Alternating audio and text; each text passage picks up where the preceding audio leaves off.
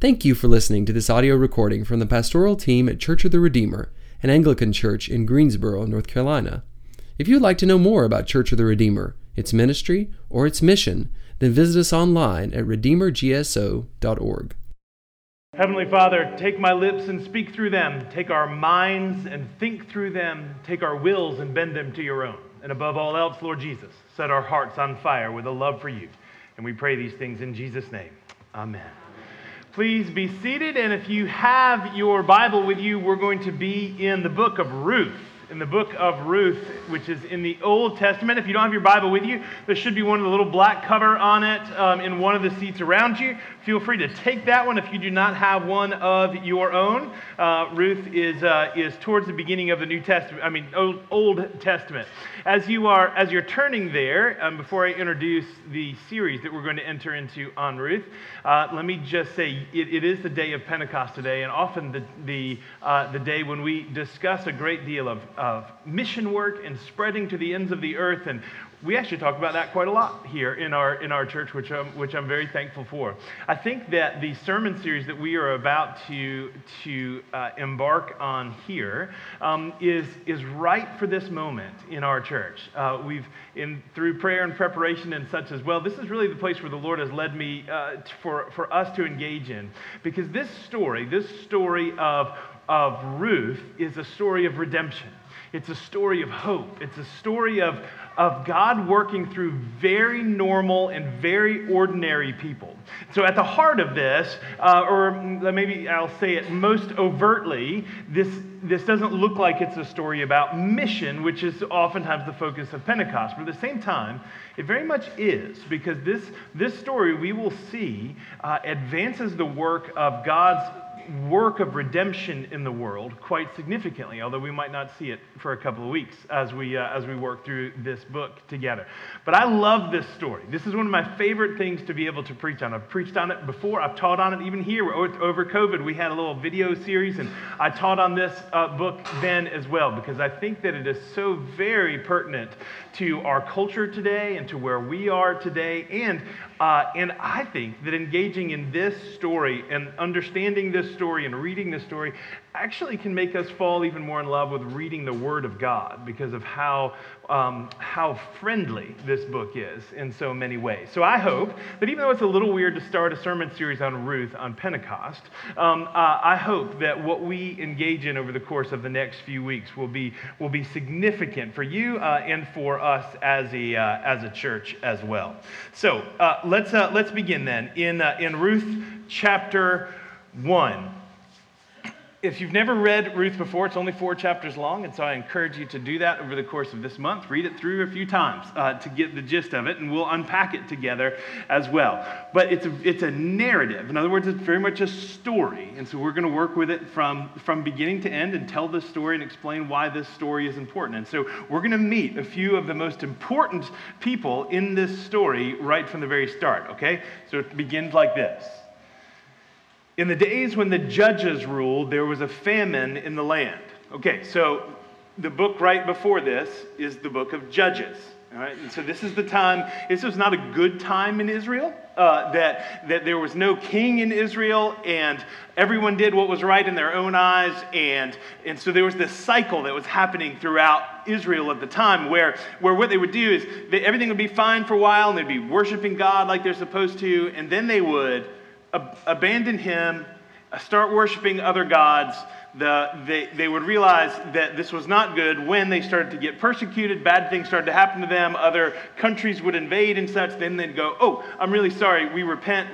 God, can we come back?" And God would raise up a judge for them who would then push back the enemy, free them again, and they'd go, "Oh God, we completely belong to you forever," until they weren't anymore, and then they would follow other gods, and the whole cycle would continue. And so this is stories of like Samson. If you know the story of Samson, he's one of the judges. Okay, so that's the historical context of where this is starting. And now the narrative starts that during the time of the judges, there was a famine in the land. So there was a lack of food. And a man of Bethlehem in Judah went to sojourn in the country of Moab, he and his wife and his 2 sons. So Bethlehem is probably a name that jumps off the page to you because we talk about it a lot in December. It's a time where the lineage of Jesus comes from and through the city of David. We'll talk about that a little bit later on as well. Interesting thing though here. The word Bethlehem means house of bread. That's what it means. So when we read something like this, that there was a famine in the land, there was no bread in the house of bread. There was no food where there is a promise of provision. It doesn't say it specifically here, but oftentimes we see in the Old Testament that famine in Israel came in one of these cycles that we were just talking about with the judges. A time of when the nation was rebelling against God. A time of God's judgment on the people of Israel. So what happens here is probably in a time of judgment, this guy, whose name is, we learn in verse 2, Elimelech, and the name of his wife is Naomi, and the names of his two sons were Mahlon and Chilion. They were Ephrathites from Bethlehem in Judah. And they went to the country of Moab and remained there. So what happens is, there's a famine, and they decide, Elimelech decides to leave and go to the country of Moab. This was a bad decision. Let me tell you why this was a bad decision. Because although this is only about 50 or 60 miles from Bethlehem, probably, they had to walk that, and so they walked it and they moved there. But Moab is not the greatest place for Israelites to go. Moab, you can find the origins of Moab back in Genesis chapter 19. You read it in verse 37. I won't go into the story, but this is about the incestuous relationship between Lot and his daughter, okay? And the people that came from that incestuous relationship are the Moabites. Not a great background of beginnings here for the Moabites. And then, over the years since then, they have been enemies of Israel. That these two countries have fought quite a bit. God is very specific that he doesn't want his people going there, and he's very specific in places like in Deuteronomy where it says that we cannot take wives from Moabite. Israelite men should not take wives of Moabite women because it could bring in their religion into Israel. Now let me tell you about their religion. All of this is important. Stick with me. They worship a god named Chemosh. And Chemosh was a god, there was a pagan god, the worship of him was full of sexual immorality and even, in major moments, human sacrifice, which should be for us sort of the pinnacle of depravity, right?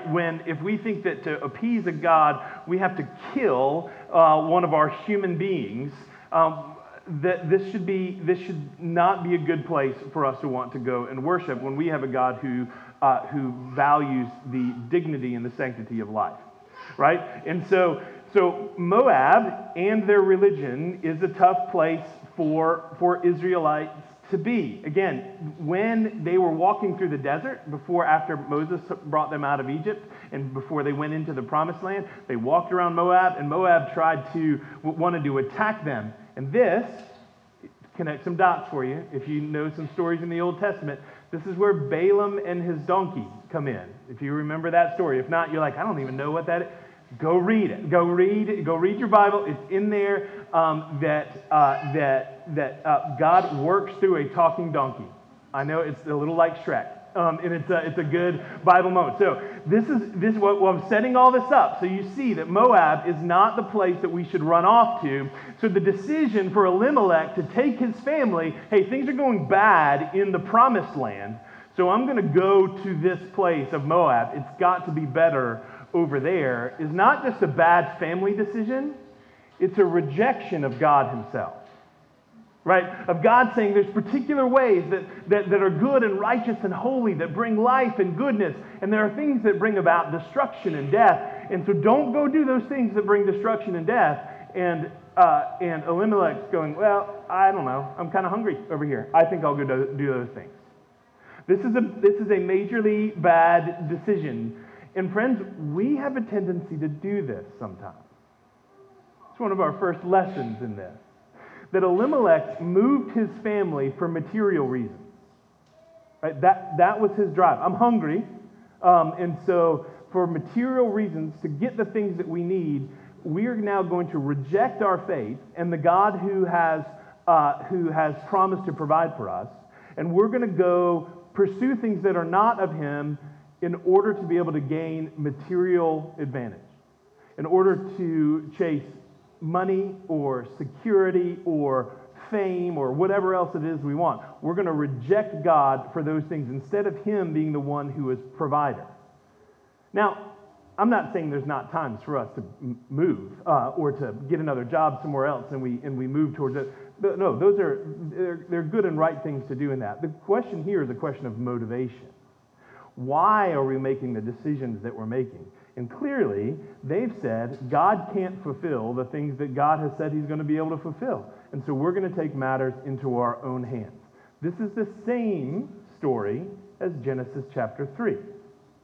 When God said, you can eat of all the fruit of the garden, Adam and Eve, except this one. And Satan came and said to them, what? Why would he say that to you? What? Unless maybe other ways are better than his ways, right? This is the common lie throughout all of Scripture. Satan hasn't come up with anything new for like millennia. That this is the same lie that we're told, that ways other than God's ways are better, and that they're tempting, and that we'll pursue those things. And that's what Elimelech did with his family. Some of the irony in this, as I said, names are important in this. We already talked about the name of Bethlehem. Elimelech means, my God is king. Like his mama named him, God is in control. So in his name tag, it said, hello, my name is God is king. Right? And he still has forgotten this. And again, we are so willing and liable to do this on our own oftentimes. So let's see how it works out for Elimelech, thinking that God's sovereignty isn't working. Verse 3. But Elimelech, the husband of Naomi, died. Well, there you go. That's how that worked out. So he left Bethlehem because there wasn't enough food there, and so he went to Moab to try to live, and he died. Thus ends the sermon. Let's move on. No, it actually gets a little worse before it gets better. So Elimelech, the husband of Naomi, died, and she was left with her 2 sons. Lord have mercy if my wife was left only with my 2 sons. Love you, boys, wherever it is that you are. And so she was left with only her 2 sons. But this is not that bad, because in this culture, the sons were to take care of their mother if their father died, which is also still good in our culture as well. And so she still got her 2 sons. But look at verse 4. These took Moabite wives. Uh-oh. Do you remember we just said in Deuteronomy, it specifically said, don't do that. This is not a good idea. The one was named Orpah, and the other was named Ruth. And they lived there about 10 years. So they're in a land where they're not supposed to be. And this is, again, comes back to the decisions of Elimelech here. Why do you think they took Moabite wives, even though they were told not to? Because he made a decision to bring his young children, who were not marrying age yet, to a place where they were going to have to find the people they were going to marry, and he removed them from their own people, right? Like, he's not forward thinking here. He's thinking only with his stomach, and his decisions then have affected his children as well. And they have taken Moabite wives, and then it says in verse 5, both Mahlon and Chilion died. Okay, told you it was going to get a little worse. But here's the thing, too. Elimelech's name means my God is king. Naomi, her name means pleasant and fair. Okay, so that's good. But for some reason, they decided to name their kids Mahlon and Chilion, which means literally sick. That's what Mahlon means, sick. And his brother Chilion means wasting. Like, can you imagine this conversation when they had their baby book out and they were like, what about Daniel? That means God is my judge. No. How about sick and wasting away? Yeah, those are great. That's really fantastic. We're going to name them that. So it was sort of prophetic because they got sick and they wasted away. And so now Here is fair and pleasant Naomi in Moab without her sons and with 2 Moabite daughters-in-law.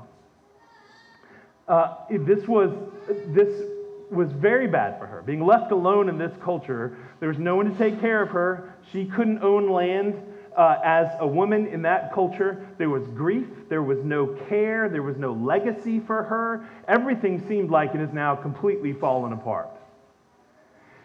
And then in verse 6 it says this, "Then she arose with her daughters-in-law to return from the country of Moab, for she had heard in the fields of Moab that the Lord had visited his people and given them food." So after all, God does come to his people and bless them and give them food. So what Elimelech did, hear this, friends, he was going through tough times, and so he blamed God, rejected God, left God to go do things on his own, instead of saying, let's get to the heart of what's really going on here. What's the sin that's in our lives? What's the stuff that's breaking up our relationships? Why are we under judgment in this way as the people of God? Let's have character, integrity, boldness to engage in what's really going on. He ran. And then running, it only got worse. And so if we can learn one lesson from this, let's not run. We're all going to go through difficult times. We're all going to go through struggles. We're all going to have pain. We're all going to not understand why certain things are happening. We're all going to go through discomfort that we have to persevere through. But let's seek out righteousness and holiness, because that's the place where there's real life. And when we run, it only gets worse. Okay, so now Naomi and Orpah and Ruth are going to head back to Israel again. And there's this really emotional scene in verse 7. They set out from the place where she was with her 2 daughters-in-law, and they were on their way to return to the land of Judah. But Naomi said to her 2 daughters-in-law, "Go, return each of you to her mother's house. May the Lord deal kindly with you as you have dealt with the dead and with me. The Lord grant that you may find rest, each of you in the house of her husband." So what she's saying is she's releasing them. She's saying, I know there's no one to care for me, but you go back. You're still young. You can still get married. And so you need to go back, live with your mom, go, and then we'll pray that the Lord will provide you a husband. Again, I know all of these things don't translate necessarily in the same way in our understanding of marriage today. Recognize their culture, though, okay? And so she says, go back, and you still have a hope for a new life, and forget about me. And then she kissed them, and they lifted up their voices and wept. So here they are on the road, right? Stuck between this place of death and this place of now there's food over here, but there's nothing left for her to go back to. And she's saying to her daughters-in-law, "Go from me." And they pushed back. Verse 10, "No, we will return with you to your people." But Naomi said, "Turn back, my daughters. Why will you go with me? Have I yet sons in my womb that may become your husbands? Turn back, my daughters. Go your way, for I am too old to have a husband. And if I should say I have hope, even if I have a husband this night and should bear sons, would you wait until they are grown? Would you therefore refrain from marrying?" So she's saying, like, if you stick with me, there's no hope. There's no hope in my life. I don't have any hope for another husband. I don't have any hope. I don't have any sons for anybody to care for me. There's no hope in being with me. And so you need to go. "No, my daughter," she said, "it is exceedingly bitter for me for your sake that the hand of the Lord has gone out against me." Let me just lift this up for a minute. She just blamed all this on God. Did you hear that? The hand of the Lord has come against me. If you rewind just a few minutes in the things that we've been explaining, actually a lot of this has to do with their own decisions. Right? I mean, God said, "Don't do that. Don't do this. It goes bad for you. Things happen if you go. Don't do that." And they were like, "Psh," and they went and did that, and then bad things happened, and they were like, "God, why did you do this to me?" If there's another lesson that we can learn from this, we do this same thing in our lives as well, right? That we often want to turn and go, "Well, I'm so angry. Things haven't turned out the way that I wanted them to be able to. If there is a God, I don't even want to know him. I'm just angry." because the things are the way that they are in my life. And so, God, why have you done these things to me? Sometimes those things are a result of the fact that we live in a sinful world. Sometimes those things are a result of our own sin as well. Sometimes we make decisions that get us into those places. It's not always God's fault. But in fact, God is often and always the solution to these things. And we're going to see this in Naomi in just a minute too as well. Okay? So, then they lifted up their voices, it says in verse 14. They lifted up their voices and wept again. There's all these tears. And Orpah kissed her mother-in-law, but Ruth clung to her. So Orpah was like, no, I'm going with you. And then Naomi said again, no, you can go. And Orpah went, okay, bye. Right? And so she left. Orpah's name means nape of the neck, is what Orpah means. And so some of the commentators that I was reading on this talk about how that's sort of prophetic, just like wasting away and dying, that because she turned her back on Naomi. And so she went back to her people. But here's Ruth. The book is named Ruth. So she's an important figure in this book, okay? And what she does here sets a tone for a lot of what is about to happen. She clings to her mother-in-law. And what happens here is what many people think is a conversion moment. Remember, she's a Moabite. She is a follower of Chemosh. Ruth is an Israelite and a follower of God, our God. And Ruth says, Naomi says in verse 15, see, your sister-in-law has gone back to her people and to her gods. Return after your sister-in-law. But Ruth said to her this, do not urge me to leave you or to return from following you. For where you go, I will go. And where you lodge, I will lodge. And your people shall be my people, and your God, my God. Where you die, I will die, and there I will be buried. May the Lord do so to me, and more also, if anything but death departs me from you. And when Naomi saw that she was determined to go with her, she said no more. What happens here in Ruth's words, we see her reject the God of Moab and say, your God is my God, and I want to be a part of your people. If we've read any of the Old Testament, this is an important phrase in the Old Testament where God actually made a covenant with his people, and the way he defined that covenant is to say, I will be your God, and you will be my people. And here, Ruth is saying to Naomi, your people will be my people, your God will be my God. This is a conversion moment where she begins to follow the God of the Bible. And what happens with that conversion for her, that change from darkness to light, that change from Chemosh to God, is that we start to see that she's immediately brought into a community, a people. And this is true when we come to be Christians now, too. That a conversion means not only saying, okay, I believe in Jesus, but that I am a part of Jesus' people. I'm a part of the church. I'm a part of the people that God is using, blessing, and saving. That when we come to be Christians, we don't just have a different individual devotional spirituality. We have a new family. And this is what happens with Ruth here as well. And she clings to Naomi.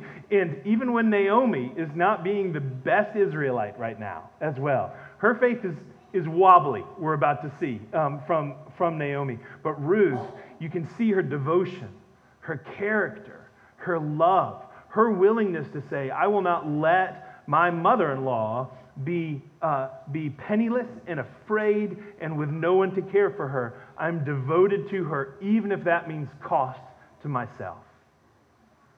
Ruth is quite the woman we're about to see, an amazing woman. Okay, so here's what happens. Naomi is not immediately better. She doesn't just cheer up. Oh, well, that's great. Now everything's happy. It takes a little while. So verse 19, the two of them went on until they came to Bethlehem. And when they came to Bethlehem, the whole town was stirred because of them. And the women said, is this Naomi? Okay, so what's happened? The whole town was stirred. In other words, Naomi coming home was a big deal. And we're going to see that she's received with joy in this as well. Now, this question, is this Naomi? You can interpret this multiple ways. One commentator that I was reading about this said that her life in Moab had been so difficult that when she came back, that she was not the pleasant, fair person who had left, but she has a different demeanor, even a different look about her. And is this Naomi coming? She's changed so much. Others are saying in surprise, say that what they mean by this is they're in surprise. Is Naomi really back? I think it probably could be a little bit of both. And they're welcoming her back from her place of brokenness, from her place of sadness. She's come back to her people, and the people are welcoming her back home. I'm going to draw a parallel here again to the church. Maybe this is a place where you are as well. Maybe you've been through some really difficult, dark things. Maybe you've been through some significant pain. Maybe you've walked away from the church or have never been in the church to begin with. But the people of God welcome you. Welcome home. Welcome back to the place of family. Welcome to the people of God. And so, here's what Naomi says. She's not the most fair and pleasant person to be around right now. Here's her response. She comes back. They're like, hey, Naomi's back. And here's what she says to them. Verse 20, do not call me Naomi, which means fair and pleasant. Call me Mara, which means bitter. I don't know if you've been through difficult things in your life. I'm sure you have. We all have. Was it bad enough for you to change your name? Because you just felt, so call me something. Hello, my name is Bitter. And they're like, okay, if that's what you want to be known for a while, we'll call you Bitter. That's okay. But she says, call me Bitter, for the Almighty has dealt very bitterly with me.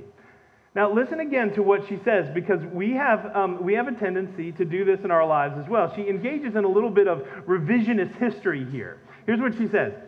The Lord, for the Almighty has dealt very bitterly with me. I went away full, and the Lord has brought me back empty. Is that the story that you remember? Because I think specifically they left because their stomachs were empty. Right? She left with her husband, and that was it. It doesn't seem like a very wise husband either who did this work for her. She's gone through very, very difficult times, but she didn't leave full, and then the Lord reduced her.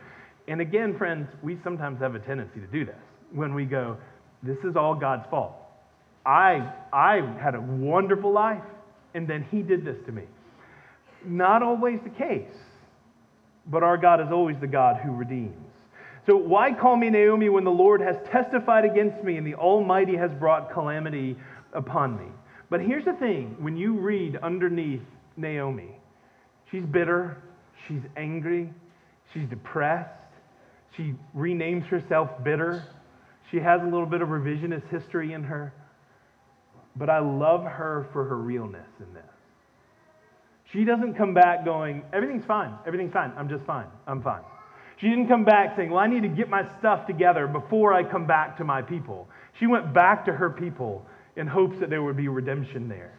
And never once does she say, all of these terrible things have happened to me, and so I don't even know if there is a God, and if there is a God, I don't want to know Him. She never doubts His existence. She's struggling in her relationship with Him. She's struggling with whether He's good or not, but she never doubts whether He's there. And she's willing to, and does, engage in that over time. And I encourage us to do the same. When we go through the difficult, dark times of our lives, let's remember these words as well, that we don't have to immediately turn and go, well, where's God in this? I don't even know if God exists now. But to say, I'm confident of that. Now let's figure out how God is a part of this. And that might take some time and some effort. And it definitely takes the community. So this is how this chapter ends. She's come back.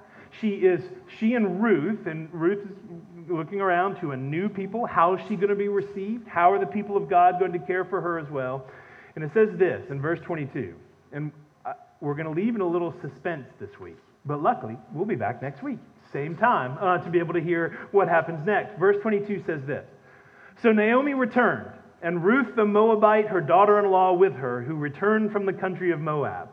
And then there's this wonderful little line. And they came to Bethlehem at the beginning of the barley harvest. There's some foreshadowing here. There's something happening. God has brought forth fruit in the fields. And the people are just now starting to bring it in.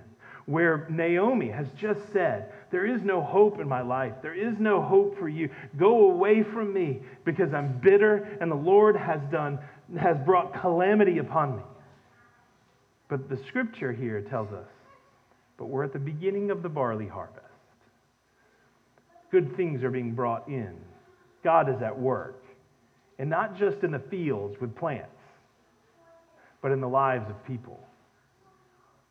And we're going to sit there this week in that place of hope and anticipation.